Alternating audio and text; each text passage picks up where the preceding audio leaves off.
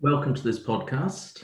This is a podcast dealing with the trucks cartel and the claims that those purchasing trucks and otherwise using trucks may have. We are Edwin Coe, LLP. We're a firm of lawyers in central London. I am David Green, I'm senior partner, and I'm also joined by my partner, Zara Hussain. And we're just going to run through in a few minutes the nature of the claim, some of the background history, and what you would have to do next if you wanted to make a claim. So I'm going to start, and Zara's going to go into the detail because she deals with this on a day-to-day basis. So I'm just going to start by asking her just generally about the background of the cartel. Tell us about that, Zara. Thank you, David. So these are claims for damages which arise out of an investigation by the European Commission. The Commission investigated 6 different truck manufacturers. I won't list all their names right now because they're on the slide. And the Commission found that the 6 were guilty of a price-fixing cartel. And the cartel related to medium and heavy-sized trucks, so that's trucks that weigh 6 tons or more. The cartel was found by the Commission to have started in 1997, and quite unusually, it started. It lasted for quite a lengthy period. It went on until 2011, when the Commission raided the manufacturer's offices. The cartel was found to operate all across Europe, so it was very wide-ranging in its scope and also extensive in terms of time frame. And as a result, any businesses or institutions which have purchased, leased or subcontracted trucks between 1997 and 2011 or little time thereafter are likely to have overpaid for their trucks. Okay, and what sort of overpayment would they have made for trucks? And then indeed, what sort of trucks are we talking about? So as I mentioned, we're talking about medium and heavy trucks, so in other words, trucks that weighed 6 tons or more. And it doesn't matter whether the trucks were purchased or manufactured by the cartelists. So for example, if somebody has purchased a truck from Dennis or Isuzu, that would still count, because we would argue that the conduct of the 6 manufacturers had an impact on the entire trucks market, bearing in mind their share of the trucks market, which equates to around 90%. That accounts for that rather nice picture of an umbrella on the slide. Yeah, exactly. We talk about umbrella claims, in other words, claims that are from non-cartelists. Yes. So the finding of the Commission establishes liability, and the only issue, and I say only, we'll talk about that, issue that needs to be determined is the quantification of the loss.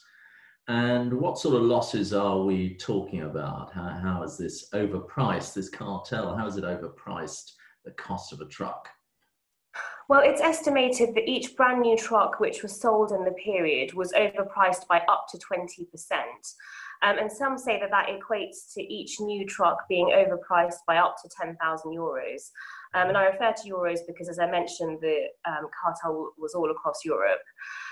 In addition, we have to include the interest element, and bearing in mind that the claims first started over 20 years ago, the interest element will be very significant. And so these are definitely sizable claims which are worth exploring. Okay. And how do you explore them? I mean, what's happening at the moment in relation to these claims? So we, Edwin Coe, have issued a claim on behalf of clients. The proceedings were issued towards the end of 2018.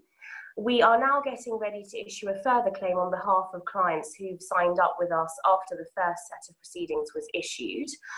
In order to get the claim off the ground, the key information that we really need is how many trucks do you think you've purchased or leased or subcontracted? And in terms of purchased or leased trucks, if we can have the chassis numbers or the registration numbers if the chassis numbers are unavailable, then we can use those to populate most of the key details which are required to get the claim off the ground, such as who the truck's manufacturer happened to be. But this is back to 97. And well, if I bought trucks in '97, I probably haven't got much record of those trucks. I either sold them on or I scrapped them many, many years ago, and I don't particularly have those records. So how am I going to produce those? Well, we can do some economic modelling and have a look at what the business's current expenditure on trucks looks like. And we can use that to try and extrapolate the relevant trends that may have existed in the cartel period. So we can use that to formulate some patterns and have a look at what the likely expenditure might have been. I should also add that actually I found with a lot of clients, when they go away and dig for documents, it's quite surprising how much material they have found when they've actually looked at their records. And it may not necessarily be purchase or lease agreements. It may instead be some spreadsheet that's squirreled away, which has some relevant data on it. Or it may be DVLA documents, for example. Right, so if I haven't got records, not the end of the world. This is a cartel that was taking place in secret, and the tribunal will be very much familiar with the idea that after so many years, someone has destroyed those records and won't have them. In terms of litigation, I might have some concerns about litigation. It's expensive, lawyers are expensive, and you're up against very substantial companies. How's that going to work in terms of meeting the expense of the process, and indeed the risks that go with it, which is adverse costs, that for some reason the case is lost, and I haven't suffered any loss how do I cover that? So in terms of costs, your own costs as a claim progresses, I'm pleased to say that we are able to offer a no-win, no-fee arrangement for clients because we have a third-party funder who's covering the legal costs and disbursements. And as a result, there is nothing for clients to pay as the claim progresses. If the claim is successful, then the funder will take 25% of the damages and interest which is recovered. But as I say, in exchange, it's a cost and a risk-free process. And the reason that there is a risk-free process available is because we have what's called after the event insurance in place. And that insurance kicks in the event that the claim is unsuccessful for some reason. And that covers my potential adverse costs?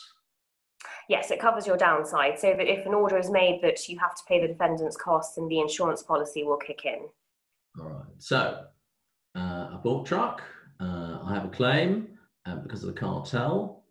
I know my damages, and I can pursue the claim without cost or risk. Is that how it is? Yes, that's right. So if you think you've got a claim, please get in touch with us. We'd be happy to have a no obligation conversation just to see what the truck numbers might look like, what records you may have, and to assess whether the claim is viable.